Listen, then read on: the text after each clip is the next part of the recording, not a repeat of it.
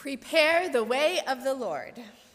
Welcome to this first Sunday of Advent. God is ever at work in the world. So we come into God's presence today to boldly worship the God revealed to us in Scripture. We come seeking to join our work to God's work, to be part of God's big story. This world is about to turn. Please turn in your bulletin to the call to worship. You may notice that some lines are labeled Espanol and some are labeled English. You may choose which of those you read, and you're welcome to read both. If you are a decent Spanish speaker, I encourage you to read really loudly and boldly in Spanish to lead the rest of us who need a little more help. No pongan su confianza en gente poderosa, en simples mortales, que no puedan salvar. Do not put your trust in princes, in mortals, in whom there is no help. Exhalen el espíritu y vuelven al polvo, y ese mismo día desbaratan sus planes. When their breath departs, they return to the earth. On that very day, their plans perish.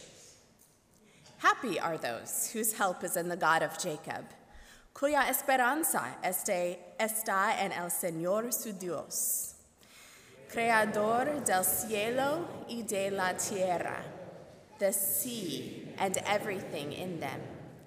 El Señor hace justicia a los oprimidos. The Lord gives food to the hungry and sets the prisoner free. El Señor sostiene a los agobiados y protege al extranjero. The Lord watches over the alien and sustains the orphan and the widow. El Señor reine para siempre, your God, O Zion, for all generations. Alleluia. Alabado sea al Señor. Praise the Lord.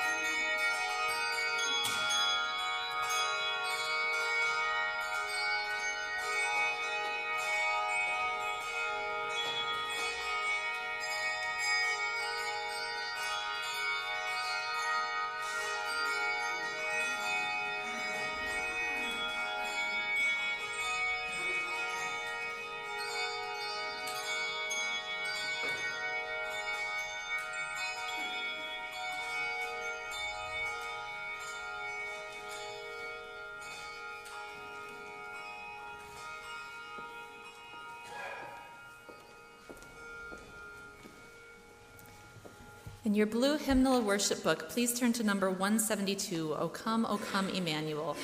We will be singing verses 1, 5, and 6. And please stand in body or in spirit, whichever suits you best.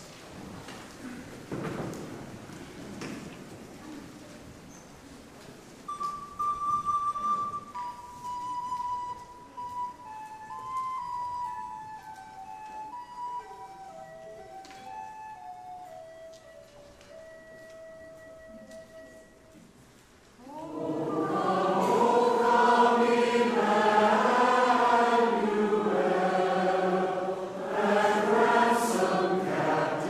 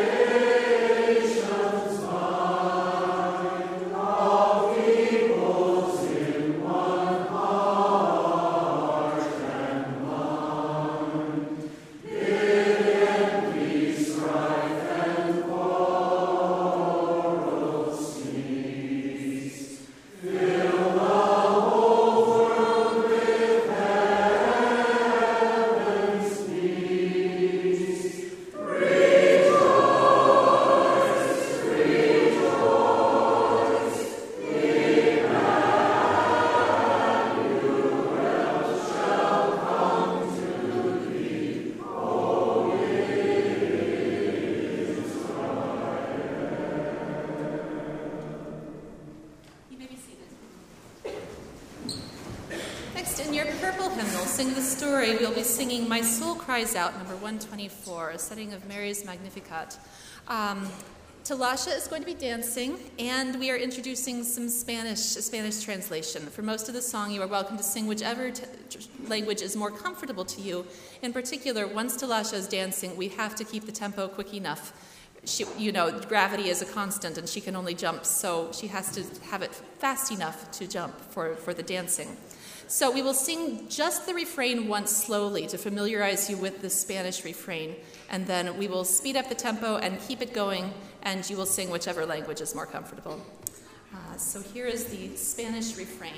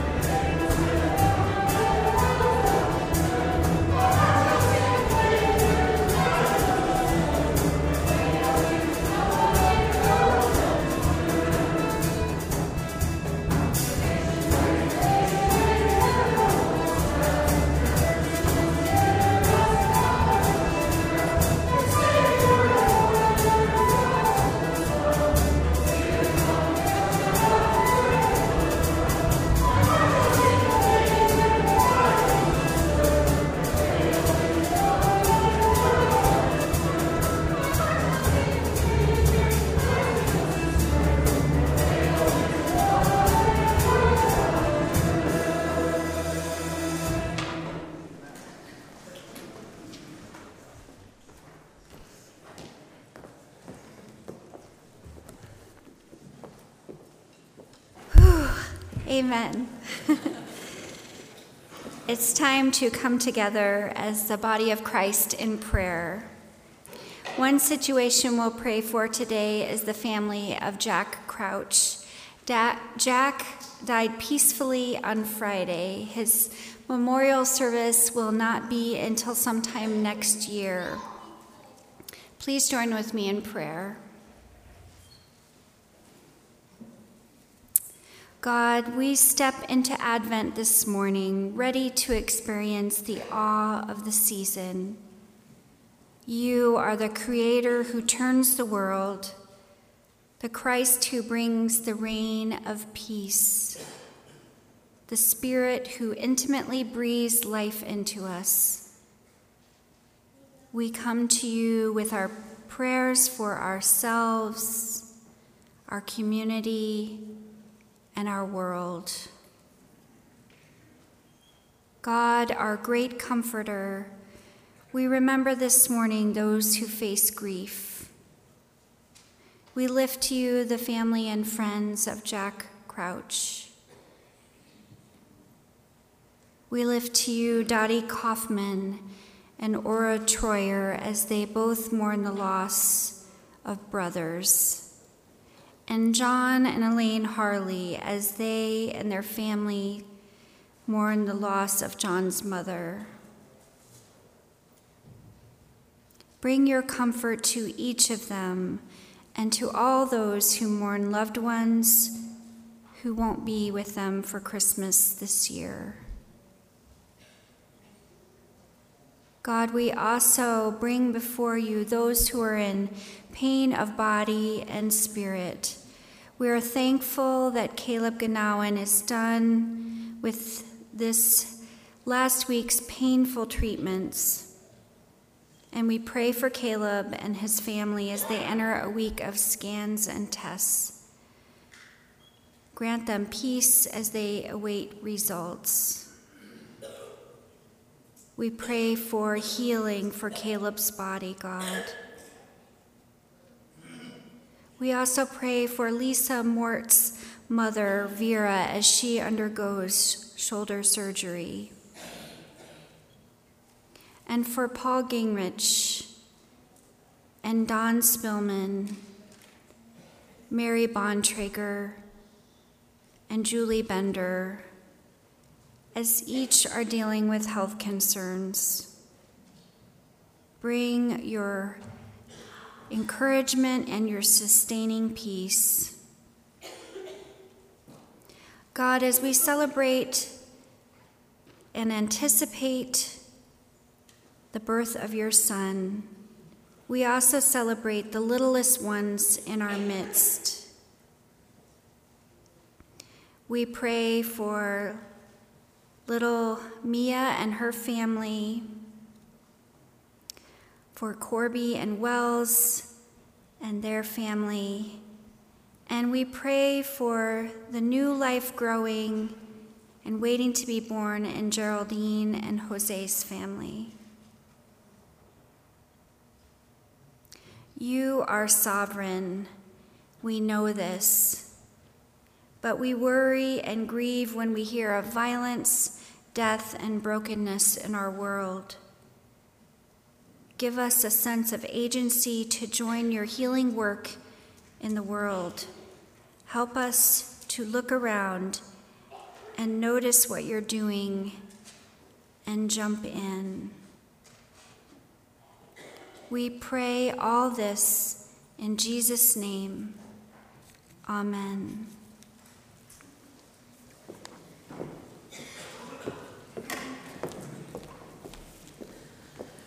During this next song, the children may come forward, and we'll also have the Advent candle lighting. In your purple, sing the story, turn to number 15, Hope is a Candle, and we will sing verses 1, 2, and 5.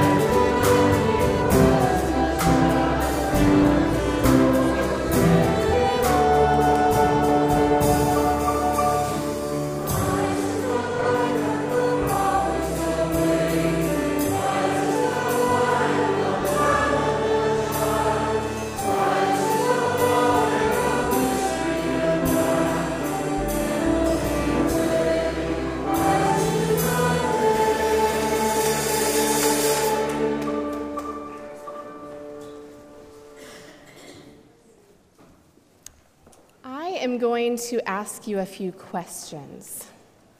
And you can think about your answers to them. You can think your answers, and we're not going to say these thoughts out loud just yet, okay? I encourage the rest of you to think about these things too. Do you ever feel worried?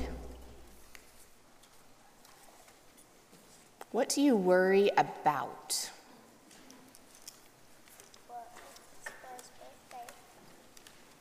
How does your body feel when you are worried?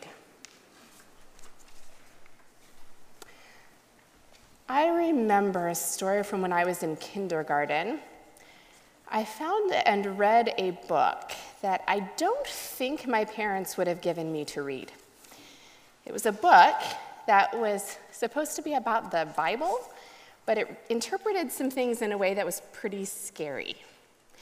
And it really scared me. One of the things that I read in it made me very scared of the sky getting dark. Like, not at night when it's supposed to be dark, but during the day when usually it's light.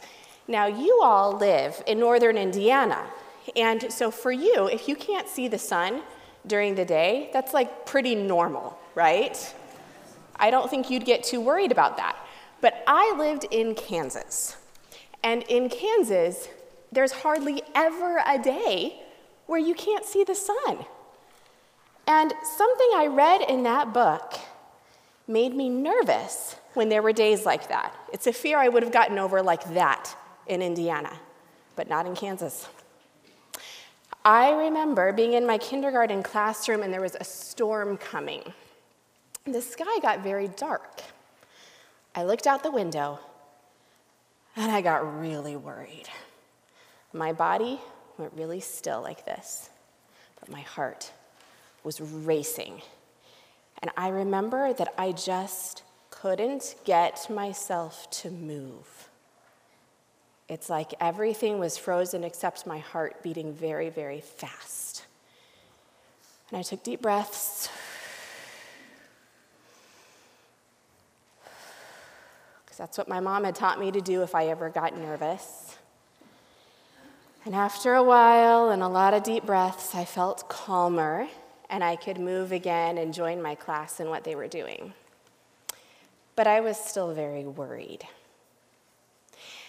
Now, I don't know why, but I never told any grown-up about what I was worried about. In fact, if my parents heard this story, I think they would be surprised. And I wish I had. I wish I had told a grown-up about that worry, because I think if I had talked about it, I would not have felt so worried. I still worry about things sometimes. Look around at your church family. Can you all raise your hands if you ever worry? Yeah. Oh, my hand definitely should have been up. Yes, we all worry. Ever since human beings were created, we have worried about things. You know, when Jesus was born, I think his parents had quite a few things to worry about. There were things going on in their world that made it very unsafe for their family. In fact, when Jesus was little, they had to flee to a different country just to keep him safe. Mary and Joseph knew what it was like to worry. Okay, as you were coming up for children's time, Layla lit a candle up there. Do you know why she did that? Anyone know? Why are we lighting candles? Yeah? Because Christmas is so close, and normally at church, we have these candles we light at home. Yes, Christmas is coming close, and it's Advent, and we light candles at church just like we light candles at home. Yeah, Advent is a time when we get ready for celebrating the birth of Jesus. Now, this is a tough one. Does anyone know, can you remember from other years what word we say when we light that first candle of Advent? Yeah? Hope. Yeah, hope is our first Advent word. That first candle is a candle that reminds us that when we are worried, Jesus is our hope. We have the hope of Jesus. So whatever it is that we are worried about, God's already there. And that's really hard to understand, but you know what? God's bigger than we can understand. And God's love always wins. And it's because of Jesus that we can sing that song we just sang earlier in the service, "The world is about to turn." Jesus brings the turning of the world. God is at work, and God is doing big things, so we can hope and we can trust in God.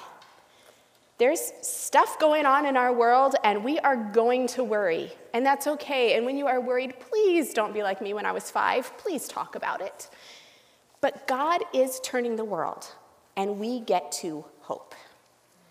We're going to do a hope prayer to end our children's time, okay? So cup your hands in front of you like this. You're all welcome to join us in this if you want. And we're going to take a breath in, and on the breath out, we're going to say hope. And you can say it kind of like a breath out. I think of going, hope. Okay, let's try that together a couple times. Hope. Hope. Hope. Amen. You may get worship bags and go back to your seats.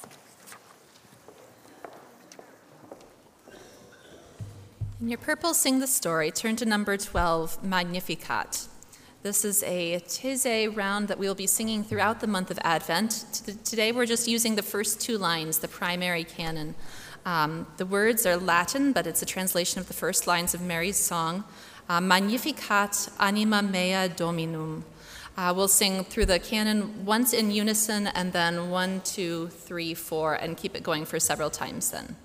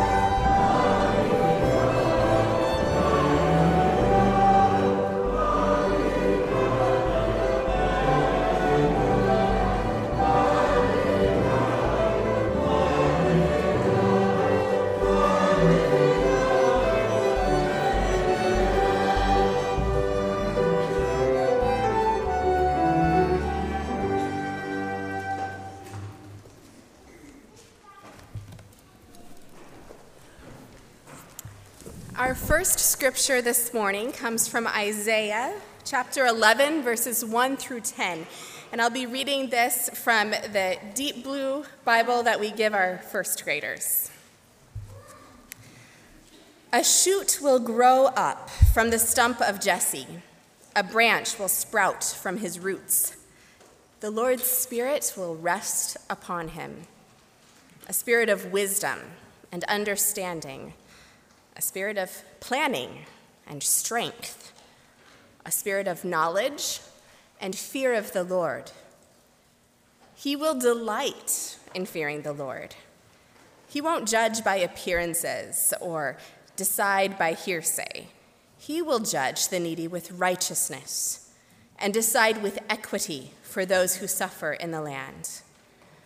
He will strike the violent with the rod of his mouth. By the breath of his lips, he will kill the wicked. Righteousness will be the belt around his hips, and faithfulness the belt around his waist. The wolf will live with the lamb, and the leopard will lie down with the young goat. The calf and the young lion will feed together, and a little child will lead them. The cow and the bear will graze, their young will lie down together, and a lion will eat straw like an ox. A nursing child will play over the snake's hole. Toddlers will reach right over the serpent's den. They won't harm or destroy anywhere on my holy mountain. The earth will surely be filled with the knowledge of the Lord, just as the water covers the sea. On that day, the root of Jesse will stand as a signal to the peoples. The nations will seek him out. and his dwelling will be glorious. The word of the Lord. Our preacher this morning is Phil Waite. Join me in a prayer of blessing. Emmanuel, we are grateful you are here with us. You have walked with Phil in his preparation, and now we pray that you will bring all of us together as you speak through him. God of our past, present, and future, dwell with us today.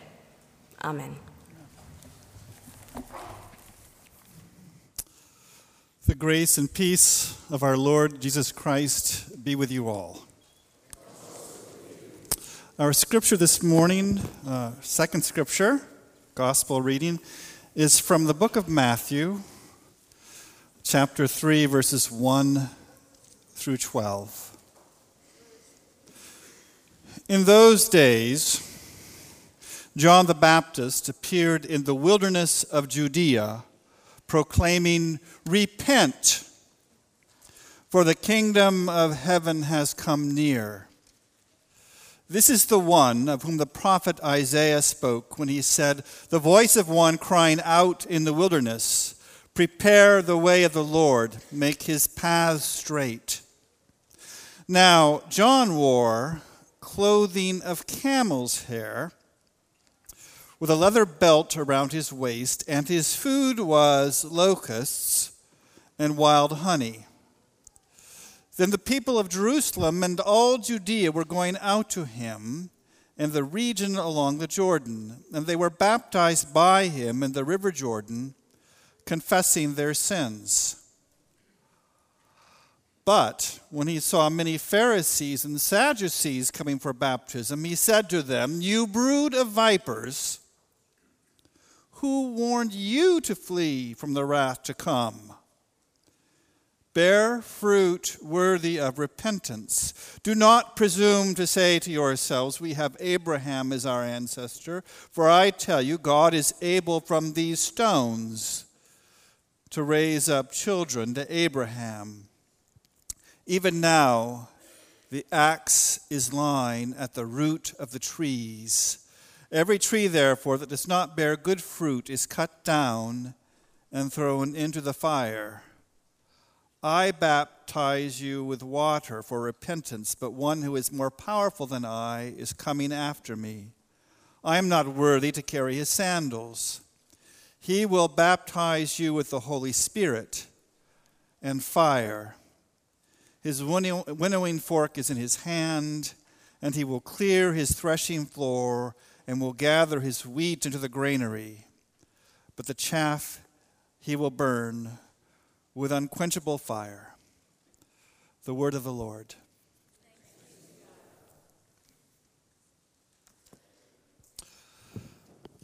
I'd like to begin with just a brief note. I just want to make clear that I told Anne-Marie that we couldn't have canons in the sanctuary during Advent, but she insisted, so that's why we sang Magnificat. You can ponder that, you can think about it. Just trying to, after reading John the Baptist, just trying to lower the anxiety just a little bit.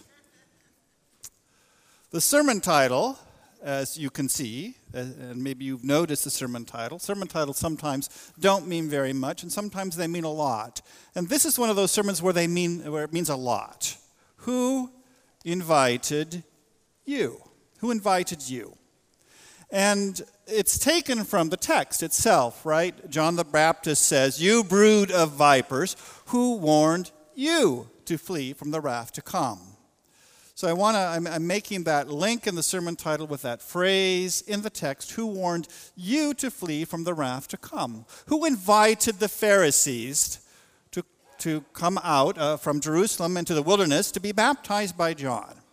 So that's the question that frames the structure of the sermon. So I'm telling you right up front, that question is the question the sermon will try to address. Who invited you? Who warned you to flee from the wrath to come? Who? I want to start by setting the scene a little bit and by addressing this issue of who are the Pharisees and Sadducees. Now John was obviously kind of an ascetic, monastic kind of character. He died of locusts and wild honey and camel's hair and a leather belt in the wilderness, preaching and proclaiming. This is sort of an odd character, right? He's kind of a scary character. I've been spending the week with John the Baptist, it feels like, and it's a little scary, John the Baptist is. And people are coming out to him from Judea and Jerusalem. Now, if you know, you may or may not know your geography from these parts, but Jerusalem would be kind of in the middle of Israel on a highland area, and you would have to go down to the Jordan River from Jerusalem, from the mountain heights, and Judea would be the hilly area, kind of around Jerusalem. Jesus was from Galilee in the far north. It makes it sound like it's a long way, but in the north of Israel, a distinct political entity in the time of Jesus. It wasn't maybe earlier, but in the time of Jesus, Galilee was a distinct political entity. So the distinction, Judea and Jerusalem, where people were coming from, is matters here in the text, and that John was in the wilderness of Judea matters in the text. And people were coming out to him to be baptized. And they were anticipating that the world is about to turn. Something's about to change, and they want to prepare themselves by getting baptized by John for the change that's coming. Something exciting is happening. The arrangements, the way that things have been arranged, are going to be rearranged. Someone is coming who's going to change things. That's John's message. Now, the Pharisees and the Sadducees come out from Jerusalem to be baptized by John, and John is angry with them just for showing up. He's mad. You brood of vipers is the first thing that John says to them. You brood of vipers. Now, what are vipers? We know what vipers are? Snakes, right? What kind of snakes? Poisonous snakes. Aren't rattlesnakes pit vipers, aren't they? I don't know my biology. Somebody? Yes? Yes? Okay, I got one little feeble yes. Where are our biologists here? They're snakes. They're scary snakes. And in ancient times, the people in Jesus' time believed that vipers, this is kind of disgusting, so I know it's a little disgusting, but this is what they believed, and it kind of matters for understanding the text, so we're going to go there. Vipers ate their way out of their mother. Like a brood of vipers, when these vipers were born, they ate their way out of their mother. That's what people believed. Well, I don't know if that's true or not, but they believe that, which is kind of what matters for the metaphor. You brood of vipers. You cannibalize your mother just to be born. That's a pretty heavy insult. And then he says, who warned you to flee from the wrath to come? So it raises the question, what is so bad about these people that John would react that way to their mere presence to come out and be baptized, to apparently seek repentance? Why would John be so angry about this? I'm glad you asked. The conventional Christian interpretation of the meaning of the Pharisees and the Sadducees in this context, it has to do with our own situation and the kinds of questions that we ask of the text and the things that interest us. And for people like ourselves, we've tended to focus on the Pharisees as being the party of the law and the Sadducees being the party of the temple. So we've talked about the Sadducees being the temple party, the priestly aristocracy, the collaborators with Rome, who believed that salvation for Israel came from the temple. As long as the temple existed and we could worship in the temple, then everything's okay. So that was the Sadducees. That's the way we've understood the Sadducees. And the Pharisees were the law party. They believed that the salvation of Israel came in following the law to beyond the letter of the law. They innovated new kinds of laws because they believed it was crucial for the salvation of Israel to follow the law.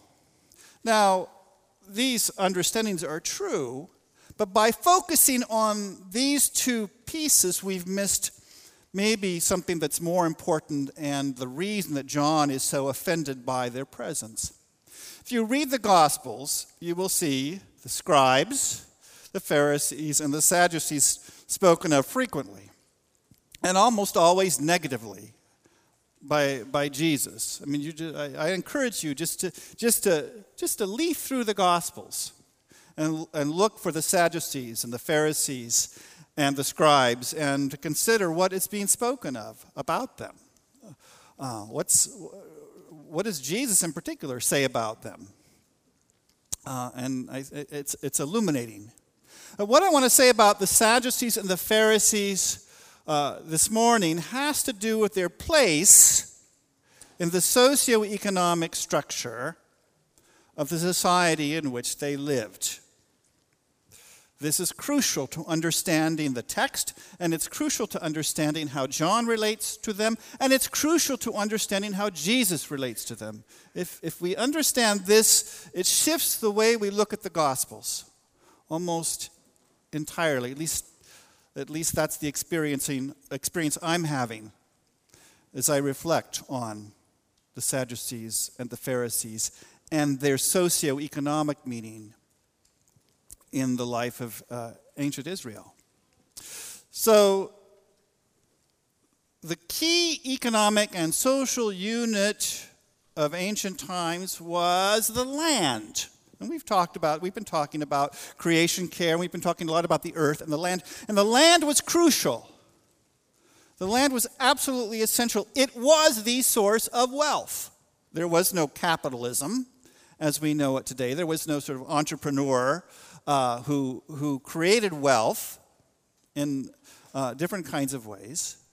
The land was the source of wealth. And the intersection of land and labor, human labor, created food.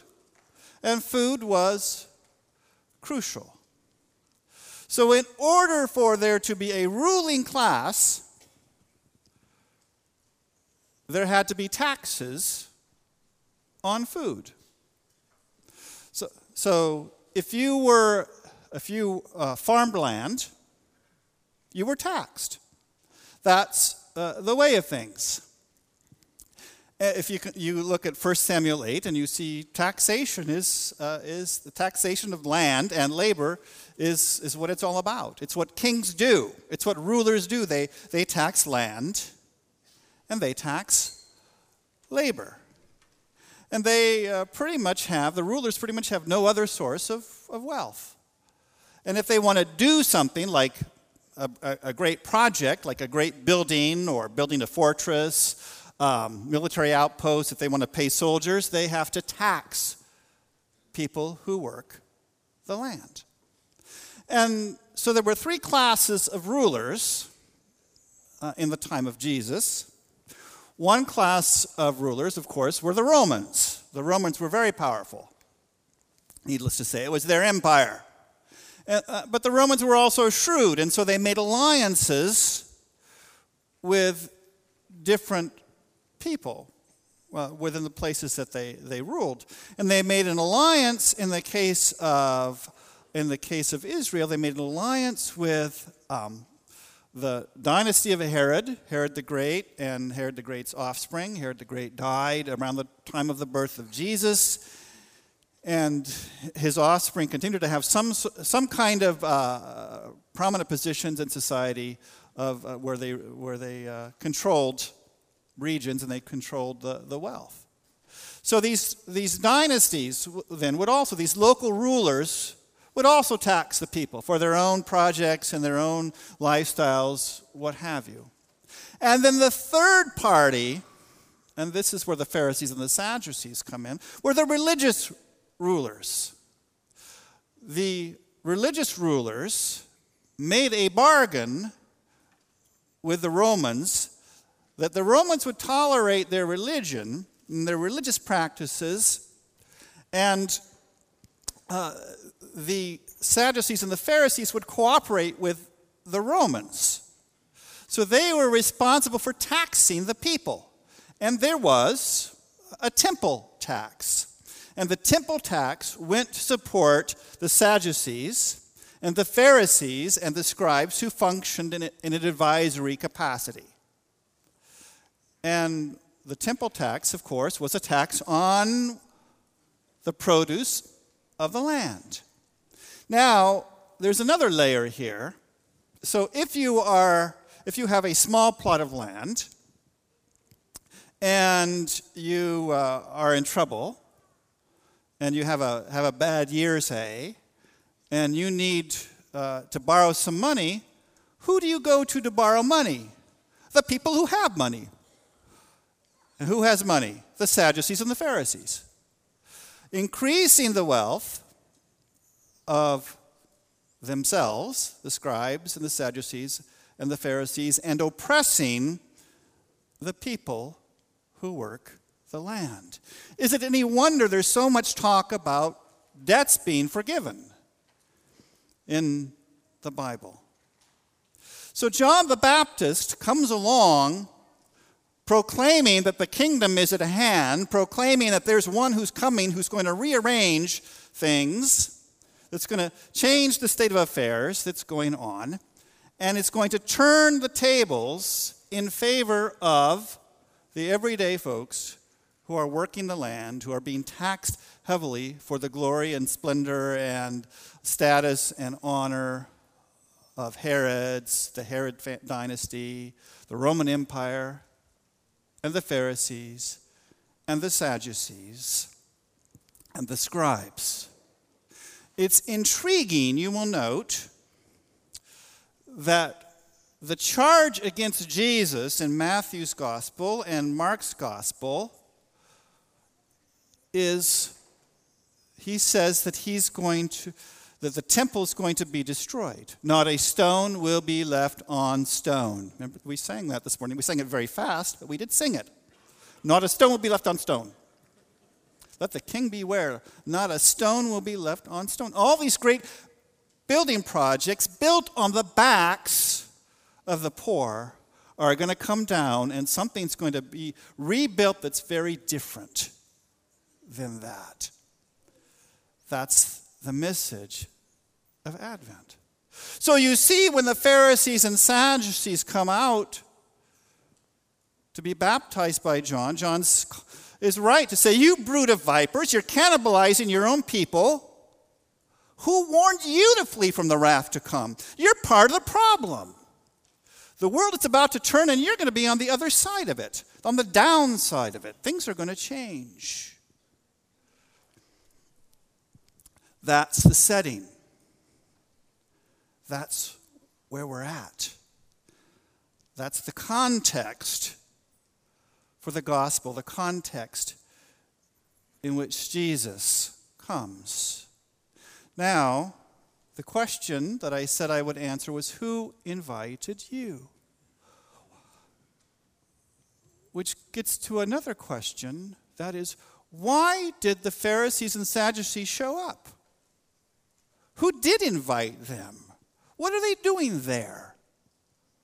Were they there to spy on John? Were they just curious? Or did they sincerely want to be baptized by John? Did they sincerely want to repent? Did they want John's baptism? I'm going to suggest this morning that latter answer is the answer. That the Pharisees were sincere in coming to John because there was something deep inside of them, deep buried in their souls, that they might not even have been aware of themselves, that desired God, that desired the coming of Jesus, that desired that things be put to right. We are, each one of us, in our souls, embedded with that desire. The desire for God, the desire for Jesus to come, the desire for things to be right. It's conscience. It's part of what it means, I think, to be made in the image of God. And each one of us bear it. We carry it.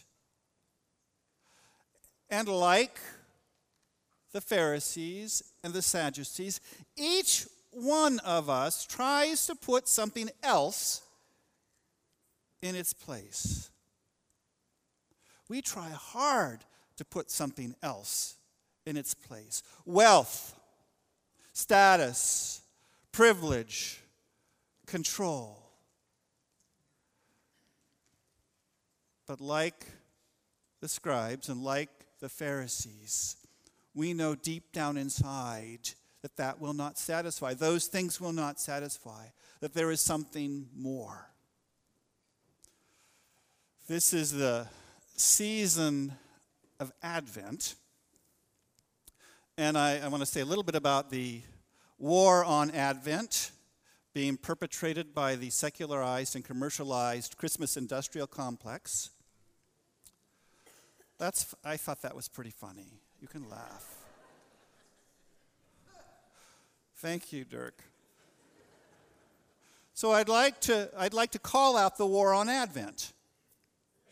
And I'd like to say a few words for Advent. Advent is the season of the year where we, like the Pharisees, go out to John in our spirits to be baptized, where we consider what is it in our own lives that gets in the way of Jesus and what Jesus brings. I want to suggest a practice that I've discovered, and it's meaningful, deeply meaningful to me, and I offer it to you as a suggestion, and that is the Advent playlist. We have, I don't have my hymnal up here, but we have a section of songs in our hymnal that are Advent. It's an Advent section. And we sing a lot of those songs in church during Advent, and a lot of them, those songs we don't sing because we've only got a few Sundays. I wish Advent was like 2 or 3 months so we could sing all these songs. Anybody else? Can I get an amen on that? Isn't Advent great? Love all these Advent songs. They're amazing. And in the Sing the Story and the Sing the Journey, we have more Advent songs. And so what I started to do, because I like these songs, and I got tired of, I don't need to start listening to Christmas songs in November or Thanksgiving, after Thanksgiving. There are these Advent songs I want to listen to.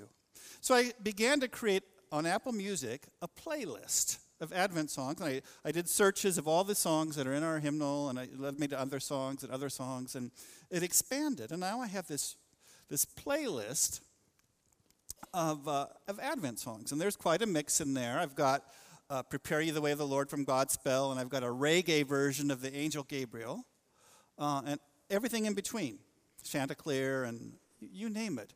But it's a playlist. And yesterday, something happened. It's amazing. I can't believe it.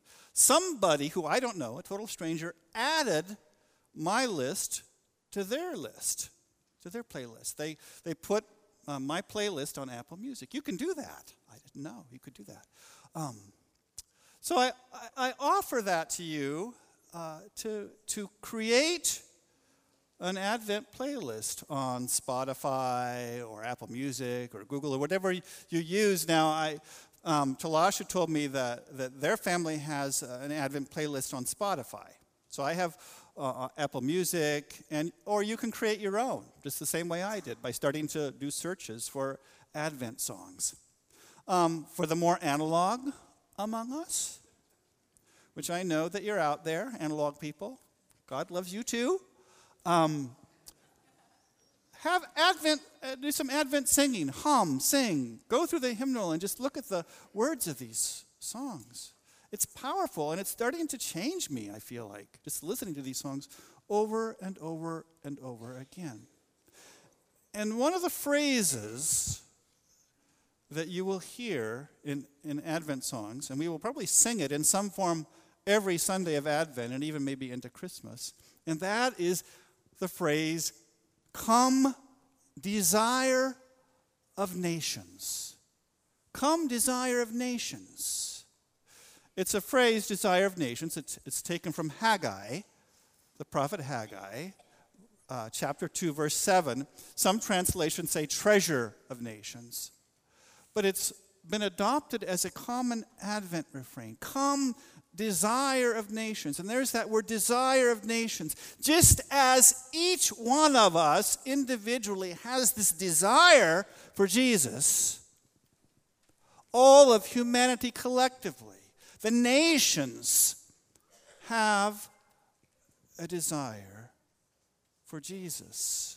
That our corporate life together, our cultural life, our social life, our political life falls short. And there is more, and we want it.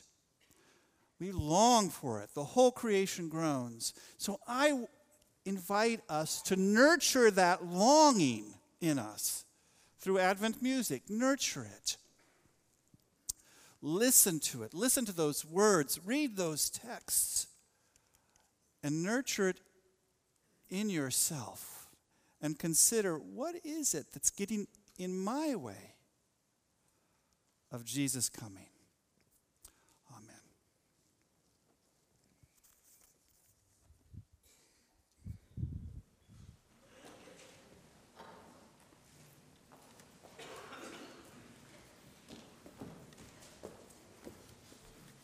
In your blue hymnal, turn to number 185, Hail to the Lord's Anointed.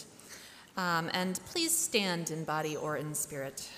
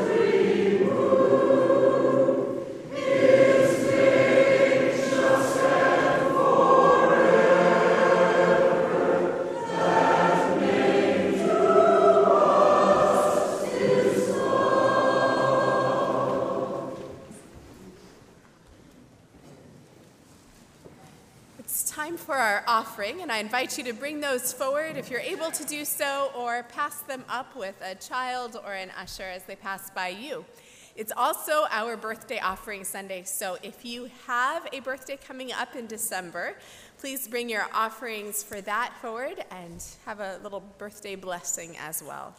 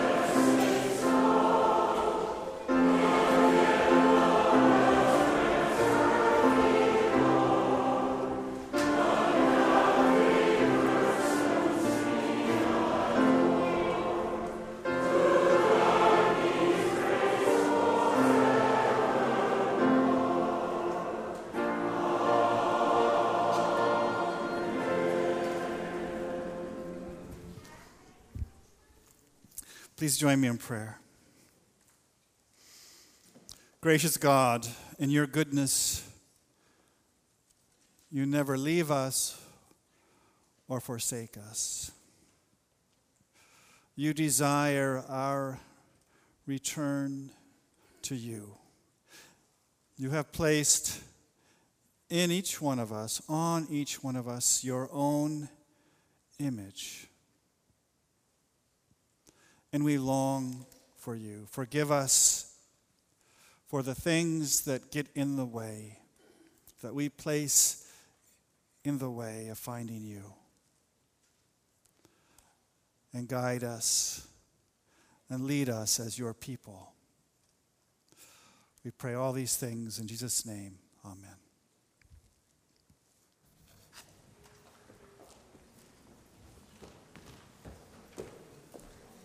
In the purple, sing the story. Turn to number 112. My Lord, he is a-comin' soon.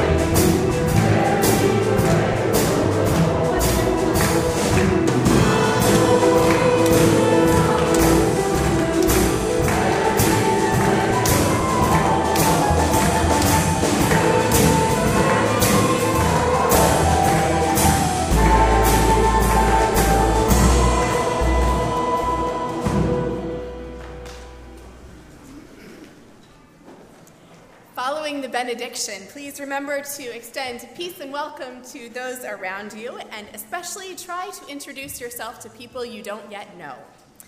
Remember to stop by the encircling exchange board in the hallway to give what you can and receive what you need. The world is indeed turning, and we at CMC are noticing this turning world in our midst. If you want to really live in the midst of this and be a part of this, come on Wednesday night to the church meal and sit with each other and eat and sing together. Another world-turning thing happening this morning yet is the Spanish language service. So that will be happening here in the sanctuary at 11:15, and all are invited to join in that. Hear these words of benediction. The hope of Christ dwells in you richly. Go into this Advent season secure in the knowledge of the promise of God. Go in peace.